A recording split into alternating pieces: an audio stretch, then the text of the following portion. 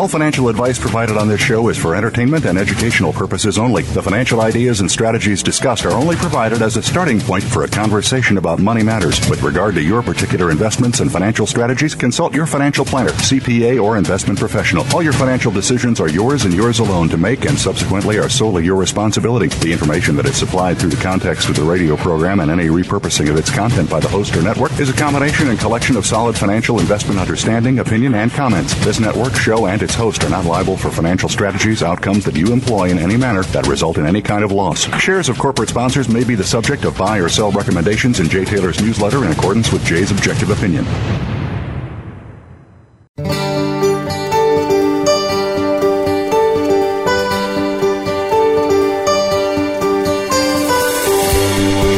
Welcome to Turning Hard Times into Good Times with your host, Jay Taylor. This hour will help investors fix issues and achieve personal gain. Now, here's your host, Jay Taylor. Welcome to Turning Hard Times into Good Times. I'm your host, Jay Taylor, bringing you this show on the 19th day of September, 2017. Before I talk more about today's show, let me remind you I am the editor of Jay Taylor's Gold, Energy, and Tech Stocks. Jay Taylor's Gold, Energy, and Tech Stocks. You can subscribe to that by going to miningstocks.com, or calling our office in New York City during the normal work hours at 718-457-1426, 718-457-1426. It is, in fact, a good time to be focused on the junior mining sector because the junior mining companies are those that find the metal in the ground, and their shares usually do exceptionally well during gold bull markets. We are in a new secular gold bull market. That I'm quite sure is true. Michael Oliver certainly confirms that with his work. Also like to encourage you to go to visit Chen Lin's newsletter. You might try that one out as well. It's chenpicks.com, chenpicks.com. Chen has done an exceptional job of investing his family's money, raising from something like $5,400 to $2.5 million over a 10-year period. He shares his ideas with his subscribers. chenpicks.com. I do want to thank each of you for listening to this show. Also want to thank our sponsors for making this show economically viable. Our sponsors for today's show are RN Resources, Genesis Metals Corp., Klondike Gold, New Range Gold, Novo Resources, and Osprey Gold Development. I've titled today's show, Unlike Trump, JFK Didn't Bend a Knee.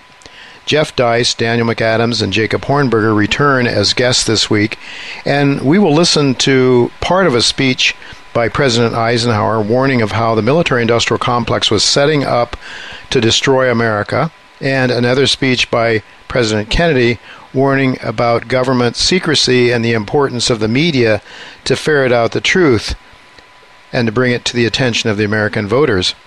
A former prosecuting attorney, Jacob Hornberger, who heads up the Future of Freedom Foundation, that's FFF.org, will comment on both the Eisenhower and Kennedy speeches and how both of those men warned us of the forces in play back then, which, if not abated, would destroy America freedom and liberty that our founding fathers gave us in the Declaration of Independence and our Constitution.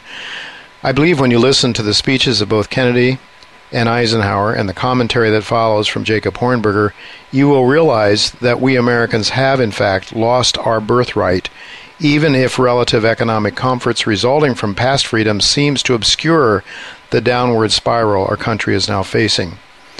If Eisenhower were alive today, he would, no doubt, be able to say, "See, I told you so."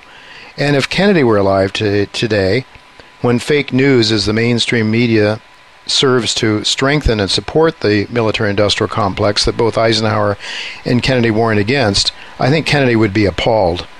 Again, right after our first break, you will hear those very famous speeches by both Kennedy and Eisenhower, followed by a commentary by former trial attorney Jacob Hornberger. The reason why I titled today's show, Unlike Trump, JFK Didn't Bend a Knee, should be clear from Hornberger's comments as well as from the interview my friend Jeff Deist of the Mises Institute did with Daniel McAdams of the Ron Paul Institute for Peace and Prosperity. Donald Trump ran on a platform that was unfriendly to the military-industrial complex. His rhetoric would not have been different from what President Kennedy actually attempted to do behind the scenes to tame the military-industrial complex. But unfortunately, for the sake of truth, it seems as though President Trump has now apparently submitted his foreign policy to the wishes of the military-industrial complex, just like all presidents since Kennedy have. Normally on this show, we talk about what's happening in the markets and on our favorite stocks, but it's also important to make the connection between geopolitical forces and how they impact our markets. Keep in mind that a major turning point away from the intention of our founding fathers came when on August 15, 1971, President Nixon removed gold from the dollar and as a result from the international monetary system. That move not only led to irresponsible monetary policies on the part of the Federal Reserve and other central banks around the world that have led to the depressed global economy that we're now facing and actually increasing the likelihood of war, but it also enabled endless dollar funding for the military-industrial complex and NATO, and it is that expansion, not Putin and China, that now threatens global war. But make no mistake, China and Russia are not willing to give up their national sovereignty just so Anglo-American Empire and its military-industrial complex can take over their countries. Those nations quite naturally wish to retain their sovereignty, and so they are fighting back. They can't win with military might, but as James Rickards has discussed on this show, they can and are fighting back with economic tools at their disposal. And now I'm getting on to the topic that is very much related to the markets that we talk about every week on this show. Over the past number of years, the Chinese have amassed an enormous amount of gold, far more than we are told is the truth by our mainstream media, and they are by far the largest gold producer of any nation on the face of the earth, but they're not allowing 1 ounce of that gold to leave China. In Shanghai, the Chinese have now set up oil and gold markets, but not like the fraudulent paper markets in the United States and England. The Chinese are eliminating purchase of oil in dollars that are not backed by gold, but they will pay producers of oil in RMB, which is backed by gold. It doesn't mean that every transaction will be paid for in gold, but it does mean that if a seller of oil wishes to be paid in gold, the Chinese can deliver that gold as a payment to the seller of the oil. This, in fact, makes the RMB far more superior to the dollar, at least to the extent that the Chinese are willing to actually back the RMB with gold and deliver the gold upon the seller's request. Like so many very important events that are happening in the world these days, the mainstream media is not talking about China's move to dump dollars. But if you want to know why the dollar has started a bear market, this could be one of the major reasons. The major change should also, I might note, be very, very bullish for gold and other commodities, as Michael Oliver has quite well documented have moved into a bull market as well. The future is unknowable, but it has been a contention of this show that it is better to know the truth because, as the good book says, the truth will set you free. I believe, as the founding fathers of America believed, you and I are endowed by our Creator with certain inalienable rights, among which are life, liberty, and the pursuit of happiness. More often than not, governments destroy those natural rights which are given to us by our Creator. But if you believe in Creator God as I do, then you know that while speaking the truth may cause some short-term danger and discomfort, in the longer run, though, and through eternity, the truth will most certainly set you free. But also knowing market forces that actually shape the markets, as opposed to what the propagandists tell you, can also set you free financially in the near term as well. We have to go to commercial break now, but when we come back, I will be talking with Jacob Hornberger after we listen to two important speeches by President Eisenhower and Kennedy. I'll be right back.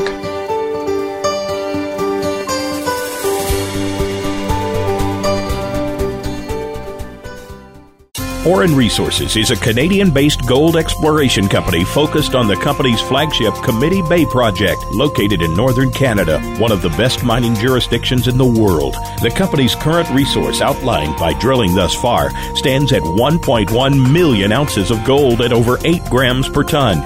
Orin is operated by the same team that founded Asanko Gold, which is constructing a major gold mine in West Africa, and Caden Resources, which was recently purchased in November for over $200 million. NewRange Gold Corps is a Canadian junior explorer focused on its recently acquired flagship Pamlico Gold Project, located in Nevada, one of the best mining jurisdictions in the world. Known as one of Nevada's highest grade gold districts, Pamlico was held by private interests for most of its history and remains largely unexplored. Drilling by NewRange is already confirming the legendary grades of the district with intercepts up to 341 grams gold per ton. Well financed with no debt, NewRange is unlocking shareholder value at Pamlico and trades under TSX symbol NRG. When it comes to business, you'll find the experts here. Voice America Business Network.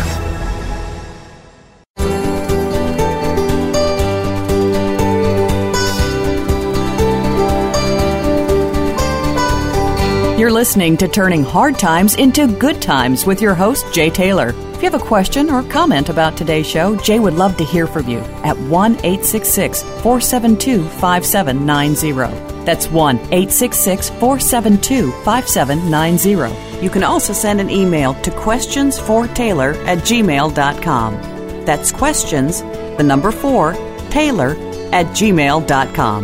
Now, back to our program. He is the founder and president of the Future of Freedom Foundation. Jacob was born and raised in Laredo, Texas, and he received his bachelor's degree in economics from Virginia Military Institute, his law degree from the University of Texas, and he was a trial lawyer for 12 years in Texas. He also was an adjunct professor at the University of Dallas, where he taught law and economics. In 1987, Mr. Hornberger left the practice of law to become the director of programs at the Foundation for Economic Education. He has advanced freedom and free markets on talk radio stations all across the country, as well as on Fox News with Neil Cavuto, Greta Van Susteren. He's appeared as a regular commentator also on Judge Napolitano's show, Freedom Watch. So really, more importantly, you can view his interviews at LouRockwell.com. And I should mention also, before we welcome Jacob, that you should jot this website down. It's about as simple as it can be, FFF.org. It stands for Future of Freedom Foundation, FFF.org. It's a wonderful site. I visited before I came on the show, and there's so much great material there. Welcome, Jacob. It's really good to have you with us. Oh, it's a pleasure to be here. Thanks, Jay. It's really a pleasure to have you with us, and I might mention, in addition to your blog, you have so many great articles on your website. I mean, there's just this, if you are a lover of liberty and you believe in our Constitution and you feel passionately about the things that Ron Paul talked about, Jacob Hornberger is right there with Ron Paul, and other people that appear on this show regularly, like Lou Rockwell and, most of the guests that we have. So you really need to jot that down, FFF.org. Well, maybe just take a quick second to tell us, what is the goal then of Future of Freedom Foundation? What are you trying to do with your website? Well, we're an educational foundation, and our mission is to advance liberty by presenting an uncompromising case for the libertarian philosophy, morally, philosophically, economically. And so what we do is we take libertarian principles and we apply them to the burning issues of the day, whether it's healthcare, education, economy, the national security state, foreign interventionism, and we show people what the moral case for liberty and limited government and why we're living in a society filled with chaos and violence and crises. That's because of this welfare warfare state that we've adopted. And so we're kind of trying to show people you're not free, contrary to what they've taught you, and here's the way you can achieve freedom, and here's what a free society is all about.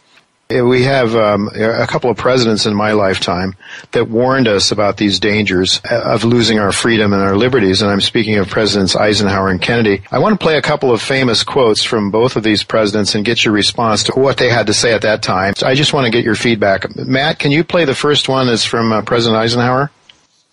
Ladies and gentlemen, the President of the United States. Good evening, my fellow Americans. We now stand 10 years past the midpoint of a century that has witnessed 4 major wars among great nations. Until the latest of our world conflicts, the United States had no armaments industry. American makers of plowshares could, with time and as required, make swords as well. But we can no longer risk emergency improvisation of national defense. We have been compelled to create a permanent armaments industry of vast proportions. Added to this, 3.5 million men and women are directly engaged in the defense establishment. Now, this conjunction of an immense military establishment and a large arms industry is new in the American experience.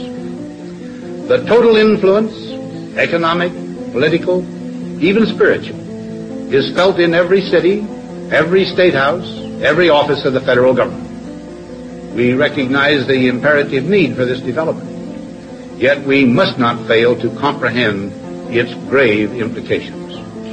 Our toil, resources, and livelihood are all involved. So is the very structure of our society. In the councils of government, we must guard against the acquisition of unwarranted influence, whether sought or unsought, by the military-industrial complex.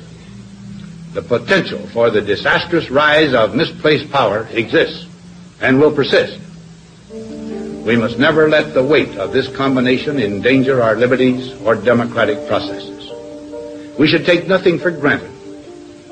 Only an alert and knowledgeable citizenry can compel the proper meshing of the huge industrial and military machinery of defense with our peaceful methods and goals, so that security and liberty may prosper together. Well, there you have President Eisenhower, a speech that he made just as he was leaving the presidency. It was John Perkins who was on this show that said he thought it was not an accident that President Eisenhower waited until he was ready to leave that he gave this speech. But I want to ask you, Jacob, was Eisenhower right to be concerned about the unwarranted influence of the military-industrial complex? Absolutely. I mean, this is one of the most remarkable speeches that any president has ever given. And what he was saying was, look, this is a newfangled way of life for America, this giant standing military defense contractors, tons of people making money off this military machine. And he was saying, this is new to the American experience. Now, notice how different that is from today, where everybody just assumes, because we've been born and raised under this kind of system, that it's just a necessary part of living in a free society. What he is saying is this is a grave threat to a free society. I mean, our founding fathers understood this. This is why they had an antipathy towards standing armies. And so what he's saying is that look how much care we have to take because of the threat that this giant military establishment has against a free society. And all this was justified, Jay, under the Cold War, the war that was being waged against America's World War II partner and ally, the Soviet Union. Notice that once that justification disappeared in 1989, the whole machinery, what we really know is the national security state, which is the military, the CIA, and the NSA, that didn't exactly disappear. And I think what we need to keep in mind from Eisenhower's warnings is that it continues to be the gravest threat to our freedoms today, much more so than the welfare state, in my opinion. Well, they've got us worried. They've got us scared. We've got to put up with the TSA and all this, armed guards in our backyard with machine guns to keep us safe. That's the argument, and they've got us figured. They've got the vast majority of Americans thinking that it's better to give up your liberties than to be, I don't know. I mean, I don't see the danger, honestly. Of course things can happen, but it seems to me it's a bit of manipulation on somebody's part. Matt, can you play that speech by President Kennedy now? Ladies and gentlemen, the very word secrecy is repugnant in a free and open society. And we are, as a people, inherently and historically opposed to secret societies, to secret oaths, and to secret proceedings. We decided long ago that the dangers of excessive and unwarranted concealment of pertinent facts far outweighed the dangers which are cited to justify it. Even today, there is little value in opposing the threat of a closed society by imitating its arbitrary restrictions. Even today, there is little value in ensuring the survival of our nation if our traditions do not survive with it. And there is very grave danger that an announced need for increased security will be seized upon by those anxious to expand its meaning to the very limits of official censorship and concealment. That I do not intend to permit to the extent that it's in my control. And no official of my administration, whether his rank is high or low, civilian or military, should interpret my words here tonight as an excuse to censor the news, to stifle dissent, to cover up our mistakes, or to withhold from the press and the public the facts they deserve to know. For we are opposed around the world by a monolithic and ruthless conspiracy that relies primarily on covert means for expanding its sphere of influence, on infiltration instead of invasion, on subversion instead of elections, on intimidation instead of free choice, on guerrillas by night instead of armies by day.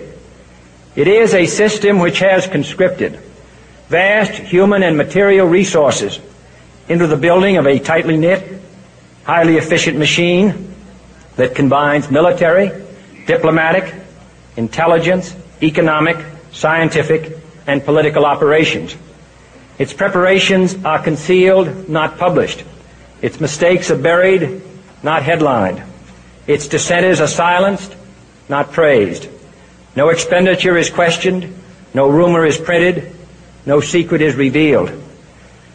No president should fear public scrutiny of his program, for from that scrutiny comes understanding, and from that understanding comes support or opposition, and both are necessary.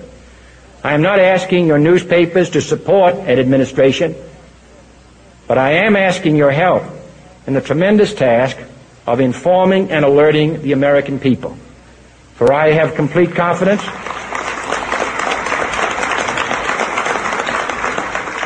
in the response and dedication of our citizens whenever they are fully informed. I not only could not stifle controversy among your readers, I welcome it. This administration intends to be candid about its errors. For as a wise man once said, an error doesn't become a mistake until you refuse to correct it. We intend to accept full responsibility for our errors, and we expect you to point them out when we miss them. Without debate, without criticism, no administration and no country can succeed, and no republic can survive. That is why the Athenian lawmaker Solon decreed it a crime for any citizen to shrink from controversy. And that is why our press was protected by the First Amendment, the only business in America specifically protected by the Constitution, not primarily to amuse and entertain, not to emphasize the trivial and the sentimental, not to simply give the public what it wants, but to inform, to arouse, to reflect, to state our dangers and our opportunities, to indicate our crises and our choices, to lead, mold, educate, and sometimes even anger public opinion. This means greater coverage and analysis of international news, for it is no longer far away and foreign, but close at hand and local. It means greater attention to improved understanding of the news, as well as improved transmission. And it means, finally, that government at all levels must meet its obligation to provide you with the fullest possible information outside the narrowest limits of national security. And so it is to the printing press, to the recorder of man's deeds, the keeper of his conscience, the courier of his news, that we look for strength and assistance, confident that with your help, man will be what he was born to be, free and independent. Well, there you have a tremendous speech by President Kennedy, I think, and he was really clearly understanding the need for free speech and for a lack of censorship and for the avoidance of secret societies, the ability of rich and powerful people to rule over us, essentially. Jacob, what are your thoughts after listening to that speech?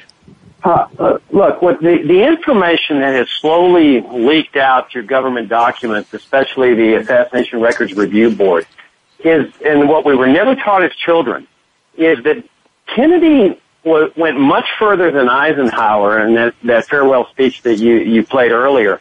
Kennedy was actually at war against the entire national security state apparatus at the time he was killed.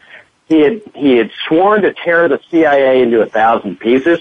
He wasn't talking to the Joint Chief of Staff at all. He was moving America in an entirely different direction, a direction that would end the Cold War. We've learned many, many years later that he was involved in secret personal negotiations with Khrushchev to end the Cold War. So when you hear that speech, what I hear is he's opposing all the secrecy involved that comes with the national security state. He's saying we cannot become totalitarian regimes in order to fight totalitarianism, because then we destroy our own freedom.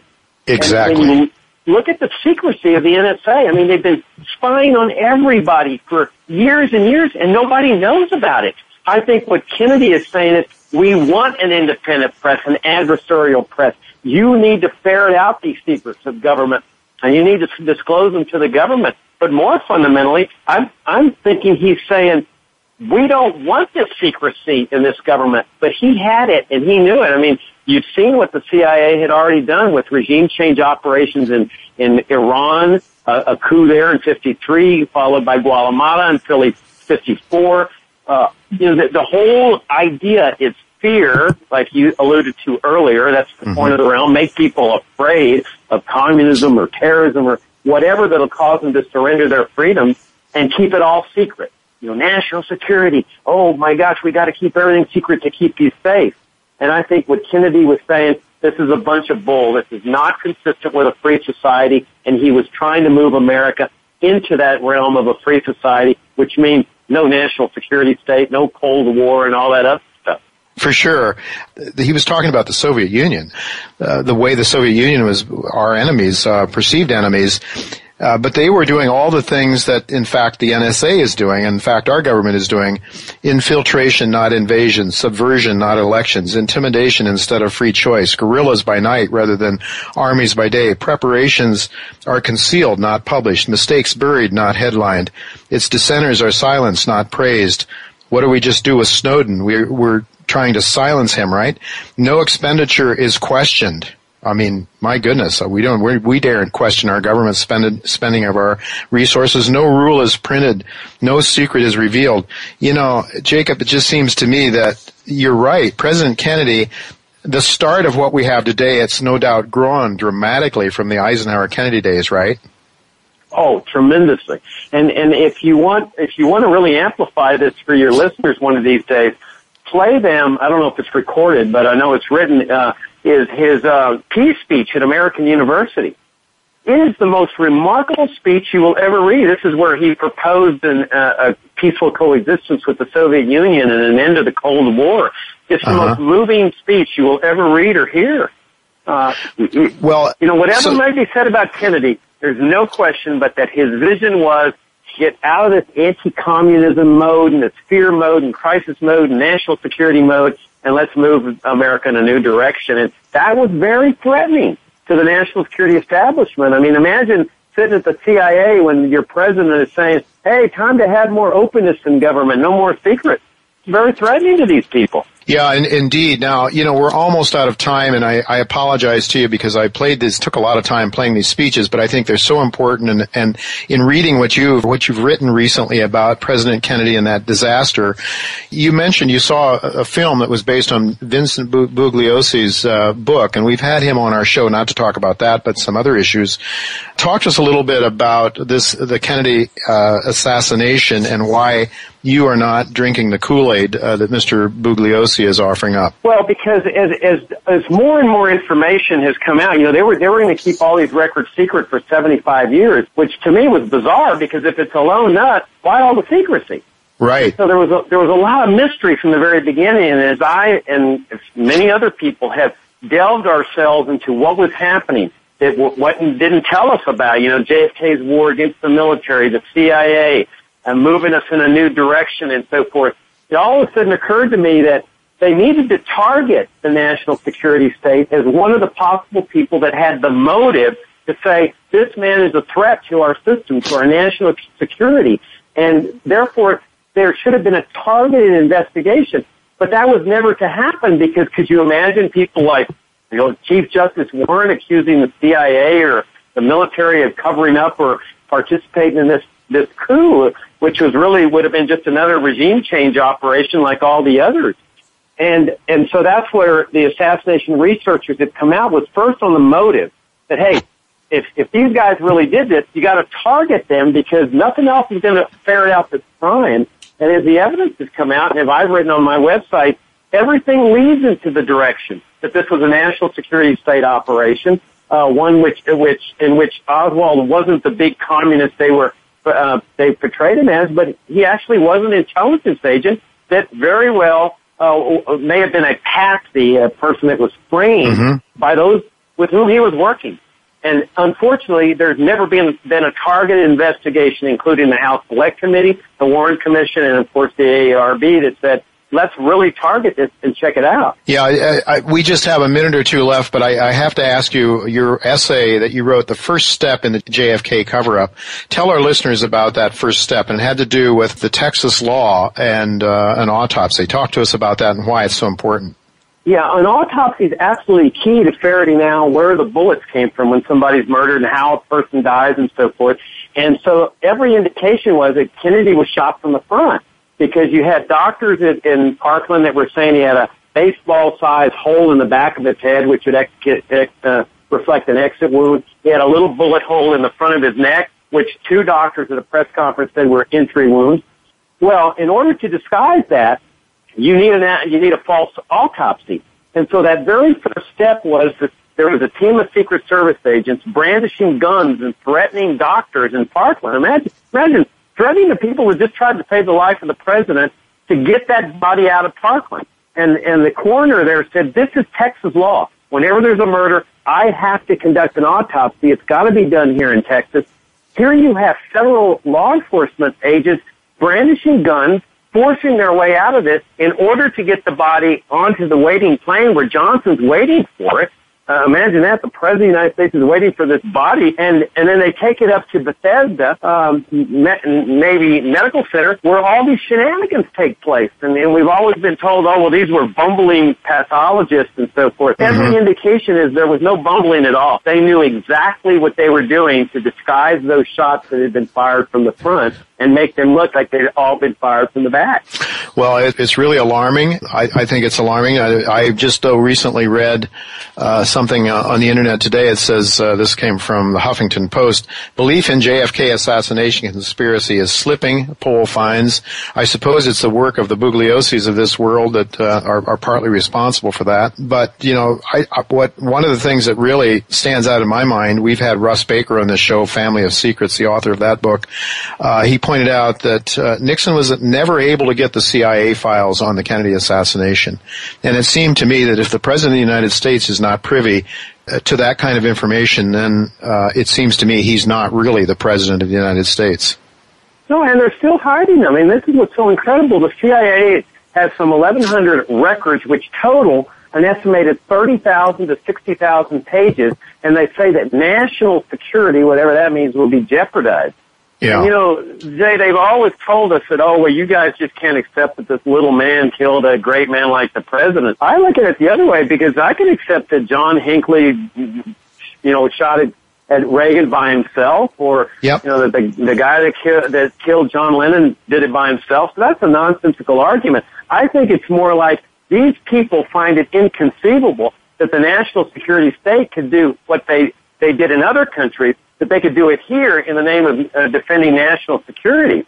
Right. I think that's where the problem is I call it the inconceivable doctrine, that they just believe it's inconceivable that this could happen in this country. It's nonsense. Of course it could happen. Right. And so it didn't happen. It's inconceivable, so it didn't happen. And I hear the same arguments about the Federal Reserve and about various other things as well. You know, Jacob, we're out of time. So much more to talk to you about. I hope we can have you back again sometime. It's really great having you. So thanks again. I would tell our listeners again, it's fff.org. Go there. You want to read more about what Jacob has written about the Kennedy assassination and lots of other topics as well. We just really talked on one that I think is one of the most important events of our time, Jacob, because if what you're saying is correct, and I have a hunch you're right about the NSA, then it is extremely important to our future. And moreover, the whole notion that Kennedy understood that we are destroying ourselves from the inside out by turning ourselves into the exact enemies we're supposed to be fighting, in essence. So really very, very important information. Thanks again for being with me, Jacob, and I look forward to talking to you again sometime soon. Oh, it's been a pleasure. Thank you for having me, James. Well, folks, we do have to go to break now, but don't go away, because when we come back, Daniel McAdams and Jeff Deist will be with us.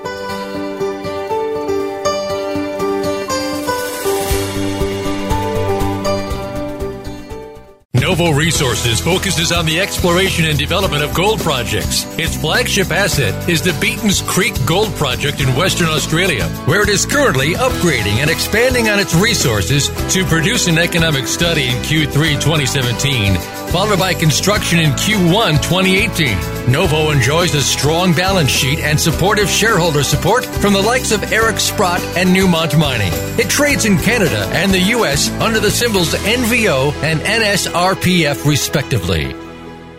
A gold rush has begun.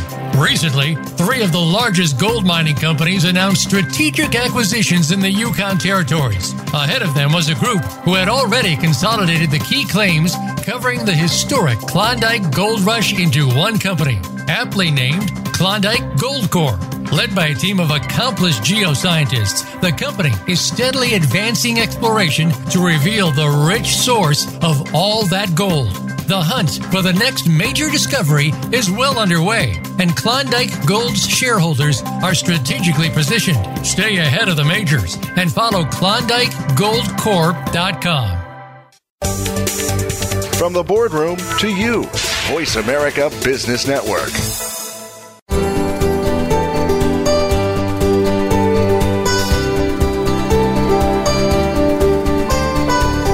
You're listening to Turning Hard Times into Good Times with your host, Jay Taylor. If you have a question or comment about today's show, Jay would love to hear from you at 1-866-472-5790. That's 1-866-472-5790. You can also send an email to questionsfortaylor@gmail.com. That's questions, the number 4, Taylor@gmail.com. Now, back to our program.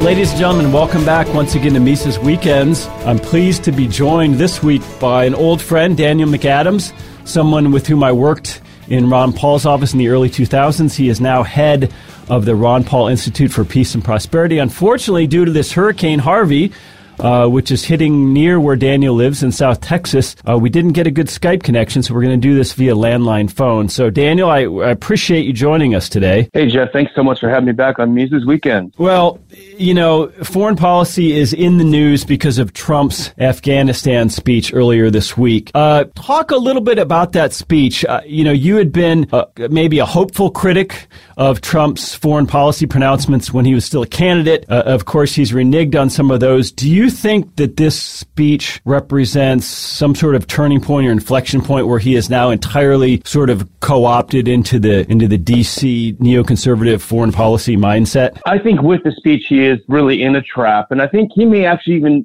understand and realize that he's in a trap. I thought it was very interesting that he started his speech by saying, hey, my inclination is to pull out. And of course everyone knows that because he's been saying that for 10 or 12 years. There's even this great tweet from him in 2011 where he says, Ron Paul is right about Afghanistan. We should get out, So I think he's almost kind of waving the white flag, like, I need some help, guys. I'm taking over. But I don't think it's the neocons, really. I mean, I think it's an overused term, but I would say it's the deep state. It's the military state. Jim Jatras called it military junta, which is probably pretty accurate. The neocons, they don't go all in for anything. They're on the sidelines cheering right now. Lindsey Graham is cheering on the sidelines. Yeah. But you better believe the moment things go sour, those cheers are going to turn into jeers.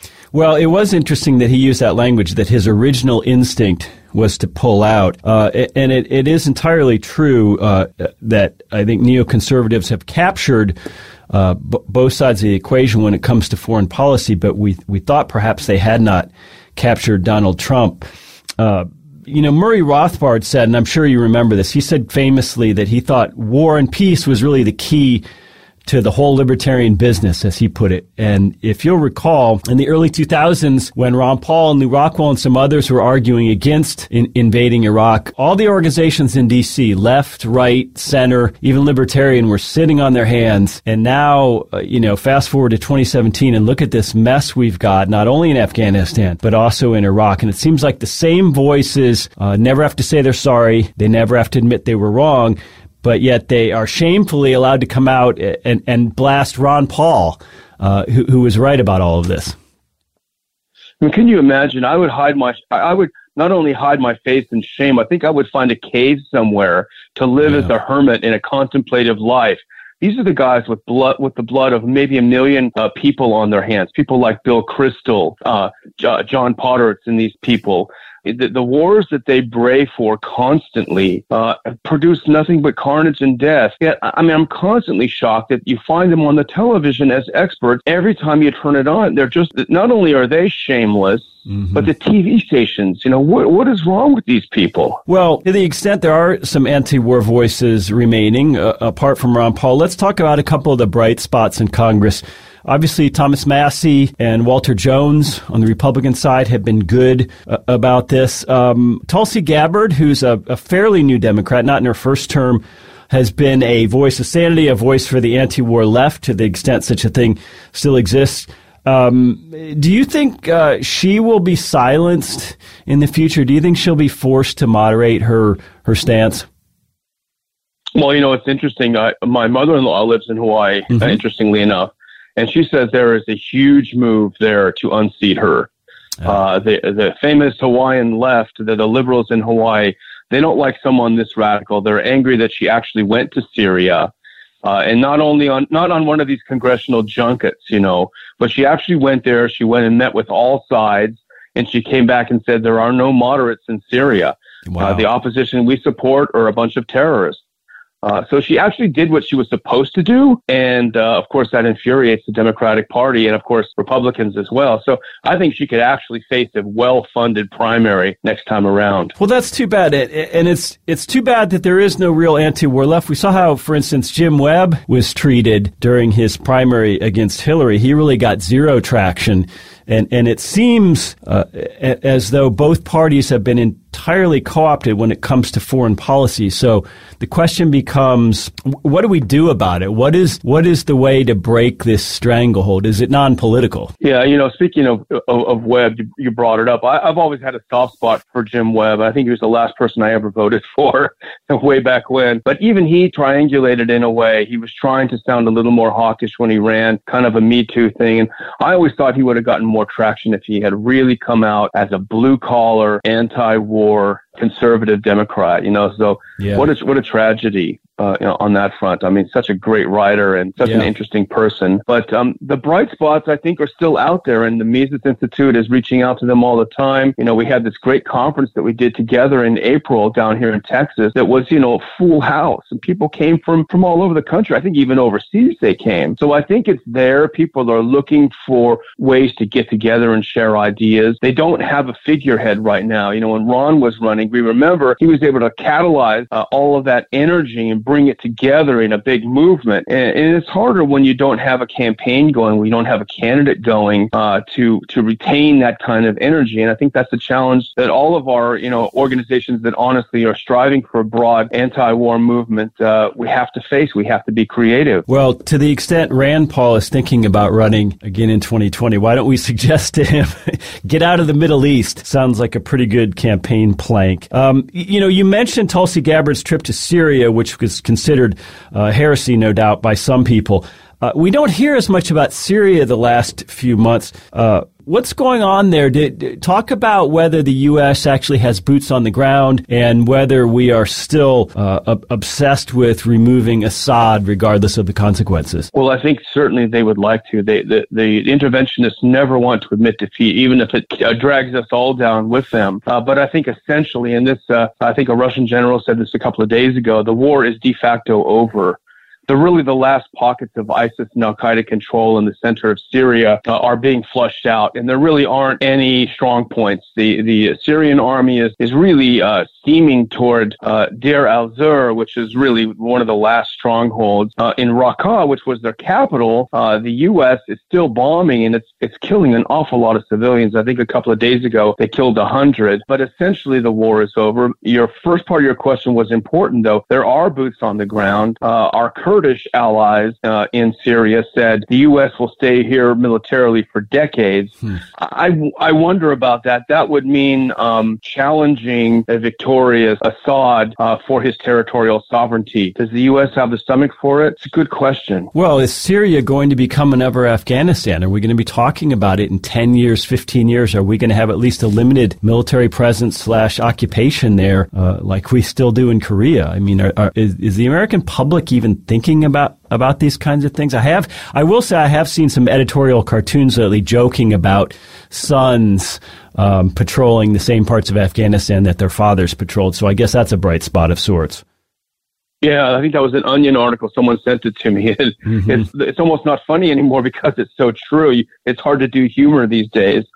But I think Syria is different than Afghanistan simply because of the Russian and Iranian activity. I mean, the Russians and the Iranians pulled Assad's chestnuts out of the fire, and in a sense, it's a heresy to say this, but they did us all a favor because that place was about to be overtaken by people that were supposed to view as enemies. ISIS, Al-Qaeda, people that chopped the heads off of young boys, which we saw. These are the people that are being defeated with the help of Russia and Iran. And, they've essentially done humanity and decency and civility a favor by doing it. But the fact that they have expended so much blood and treasure, to use a cliche term, to save Assad, are they going to go ahead and turn around and allow the U.S. to come in and break the place up again? That's a big question. Talking about Syria, talking about Afghanistan, talking about Iraq, outside of Washington, D.C., there is almost zero constituency in the United States for continuing, perpetuating, intensifying any of these conflicts. And there's a huge constituency for ending them. But it's interesting to me, and I'd like to get your comment on this, that all of our democratic processes, voting for president, voting for members of Congress, not only does it fail to produce good outcomes, i.e. anti-war, non-interventionist policy, it doesn't even create majority outcomes. I mean, here we are. There's no natural constituencies for these wars, especially amongst military families and the soldiers themselves, I might add. But yet they go on and on and on. So what's the constituency, and how is democracy working here? It's not. It's not working very well. But, democracy presupposes an informed voter, an informed participant, someone with with a good heart, with a decent heart. And unfortunately, we don't have that. I don't need to tell you, Jeff, about the school system. I don't need to tell you what $100,000 college education is producing. Half of this country is littered with statues on the ground that our wonderful college students have taken care of. We don't have an informed constituency. We have a constituency that is so easily malleable. The propaganda is so strong. Look, it was just a couple of weeks ago, we were all diving under our desks waiting for the North Korean bomb. This is a conflict that's gone on for 70 years, and they can ratchet it up whenever they wish. So, propaganda is very, very strong and very, very effective, even with the rise of alternative media, which, by the way, is in the process of being censored. Well, it's interesting to note that back when Ron Paul in Congress was warning about Iraq, at the time, the U.S. federal debt was about $6 trillion. Now it's about $19 trillion. So it's interesting that our friends on the left don't squawk more about this and say, you talk about single-payer health care, you talk about money for schools, you talk about money for anything. Right there, we're talking about the $13 trillion odd in debt, not all from the wars, but those wars have played a huge role in that. And it doesn't seem like we talk about this. It seems like war finance is never discussed in the American media. That's absolutely true. And, that's why, I would like to make an economic argument, especially to the middle class and working class. It's sometimes the moral argument can be too difficult to bear. And an economic argument hitting someone literally in the stomach, I would like to think is successful. But you're right, the costs of war are so hidden. No one has felt it except, and as you suggested earlier in your question, except those families in places like Pennsylvania and Wisconsin, which were disproportionately affected by the war. And guess what? They all voted Trump because they liked him saying, why are we in NATO? Why are we messing with the Russians? Why don't we get out of Afghanistan? They like that because they're the ones that have suffered. And now, unfortunately, they're the ones being let down, at least for the present. Well, what's frightening to me is we have no idea what the future VA costs are going to be for all of these 20-somethings we have coming home with missing limbs, with PTSD, with all kinds of mental health problems, with suicide issues. It's going to be staggering because this is a good thing, but it costs a lot of money. We have a lot of battlefield medicine today that can keep combat injured people alive in ways that perhaps we couldn't during World War II. So they come back, they're young, perhaps unable to work, and they're going to cost us a lot of money in terms of VA coverage in the future. But you've talked in the past about the hidden defense budget, and you've argued that when you factor in a lot of the foreign aid, a lot of the State Department spending, that DOD expenditures are really more like $1 trillion a year, which would put them on par with Social Security and Medicare in the federal budget. So talk a little bit about the hidden military spending. Yeah, and these are all, you're right, military spending. It's not even DOD. It extends everywhere. Department of Energy, Department of Homeland Security, all of these things. The militarization of the police costs money. That's money that was appropriated, ostensibly for the defense of this country. And it's going to make your local policeman have a tank of all things. But there are so many hidden costs. The militarization of everything across the board. The VA costs, as you point out, have skyrocketed. And when you factor it all, the NSA, the CIA, we don't even know how much they spend. That has to be factored in as a military cost. So, we've become a completely militarized society all the way down to our NFL games. It's something that's going into our DNA. And that's why it makes it so very difficult to resist. And as we said in the last question, the ability to hide the effect, to hide the fact that the dollar is being destroyed by this, to this point, is keeping people from turning against the war. Who knows, though? Maybe the deep state, when it gets frustrated with Trump, they'll just let it all hang out, and people will finally realize that their dollar is worth nothing anymore, and they'll let the whole thing collapse on his watch. Well, at some point, I certainly believe that the foreign buyers of our treasury debt will end this game of musical chairs and realize that we are never going to get either our foreign policy or our fiscal houses in order.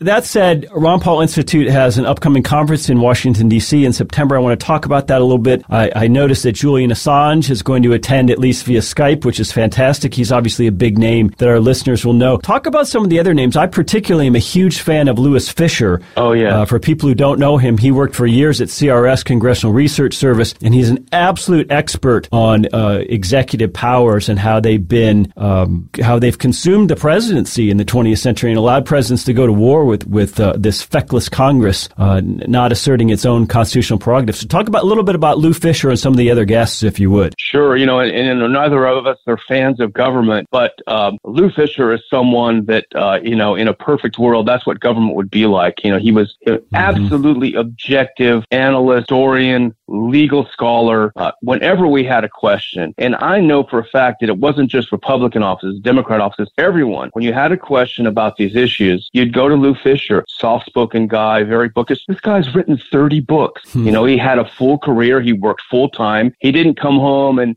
guzzle a six-pack. He came home and wrote a book, and he's just got another one out about the Supreme Court.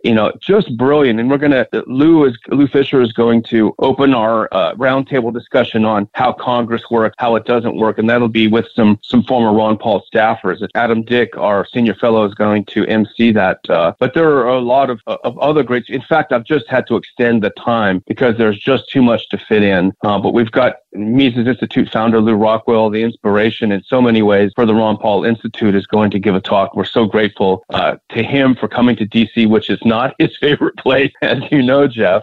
Sure. And I'm super excited that Ron Paul is going to do the keynote speech and introduce his new book, The Revolution at 10 Years, which we've just finished publishing at the Ron Paul Institute. And it is really an inspirational and interesting book.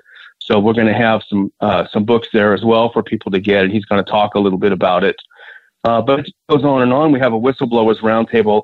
In addition to Julian Assange, we have 5 really important whistleblowers, John Kiriakou, who blew the whistle on torture, and they threw him in jail for it, the CIA. So Peter Van Buren, who many people know, Phil Giraldi, people read his stuff, Jesselyn Ruddock, and Thomas Drake, a great panel.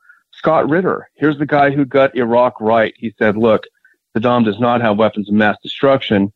They ridiculed him. They destroyed him, literally, and he was the one that's exonerated by history. And he's been writing some terrific pieces lately for the American Conservative. So we're so happy that he's going to come down. This guy, Marine intelligence officer, hard-hitting, guy, great speaker. So we're thrilled to have him. Jacob Hornberger, a real inspiration, really the libertarian is going to be with us as well. So it's a jam-packed thing. I mean, if I wasn't putting it on, I'd be buying tickets, to be honest. I'm not trying to sound like P.T. Barnum here, but I love putting something. I'm sure you feel the same way that you would like to attend. And so that's how I feel about it. Well, if you're in the D.C. area or within driving or train distance, please check it out. If you want to know about a real foreign policy, a peace and non-intervention, or a foreign policy that actually would strengthen America, not only in terms of making us safer, but also making us less indebted, you got to check out Ron Paul Institute. Find them online, find them via Facebook, via Twitter, and Daniel and Dr. Paul are doing good work there against wildly overfunded neoconservative enterprises of all stripes. So, Daniel, thanks so much for your time. I hope your conference is a tremendous success, and ladies and gentlemen, have a great weekend. Well, there you have it. If you've listened to the discussion we just played between Jeff Deist and Daniel McAdams, as well as a discussion earlier with Jacob Hornberger, it should be very clear that the liberties and prosperity that we have enjoyed here in America for many years is not being defended, but actually destroyed by the military-industrial complex. It is clear from what Daniel and Jeff just said that Donald Trump has, in fact, buckled under to the powers of the neocons in the military-industrial complex, or deep state, as some call it, just as all presidents since Kennedy have. As we noted previously on this show, and as documented by Russ Baker in his book Family of Secrets, the CIA would not grant President Nixon's request for the CIA's report on the Kennedy assassination. Where are the mainstream journalists who President Kennedy appealed to speak the truth to the American people about what is really going on in their government? You may want to listen to Kennedy's speech once again. It should be clear from the fact that Kennedy was killed and that the CIA would never grant information to President Nixon about the assassination, and that Donald Trump has so soon reneged on his campaign promises as pressure was put on him from all angles, that the President of the United States is not, in fact, the President. He is not, in fact, the Commander-in-Chief of the Armed Forces. There is a much darker and deeper force at work here. These are not pleasant topics, to be sure, but as always, I believe that knowing the truth will set you free. Knowing why we spend trillions of dollars to go to war against countries that are no threat to our sovereignty can be helpful, if you know that, in realizing that America is on a course of action that is beyond its control, and as such, endless amounts of dollars will need to be printed to pay for those actions, which most certainly dictates one course of action on your part. You must trade those dollars that you manage to save, trade them for durable monetary assets like gold and silver, and to the extent needed, other tangible assets that will retain their value when the dollar, like all other fiat currencies before it, head for the dustbin of history. Of course, God is ultimately in control of the fate of nations, but for us mere mortals, we can only put our trust in our Creator and then do the best we can to understand the realities of the 4 dimensions of time and space in which we dwell. Well, that's all for this week. Next week, Richard Mayberry is scheduled to be with me, and I will also be talking to RN Resources. I think Ivan Bebek, one of my favorite companies. So I hope that you'll tune in next week. Also, hopefully, Michael Oliver will be with us. Well, until then, goodbye and God's blessings to you.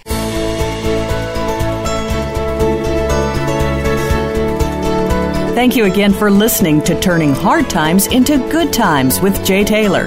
Please join us again next Tuesday at noon Pacific Time, 3 p.m. Eastern Time on the Voice America Business Channel.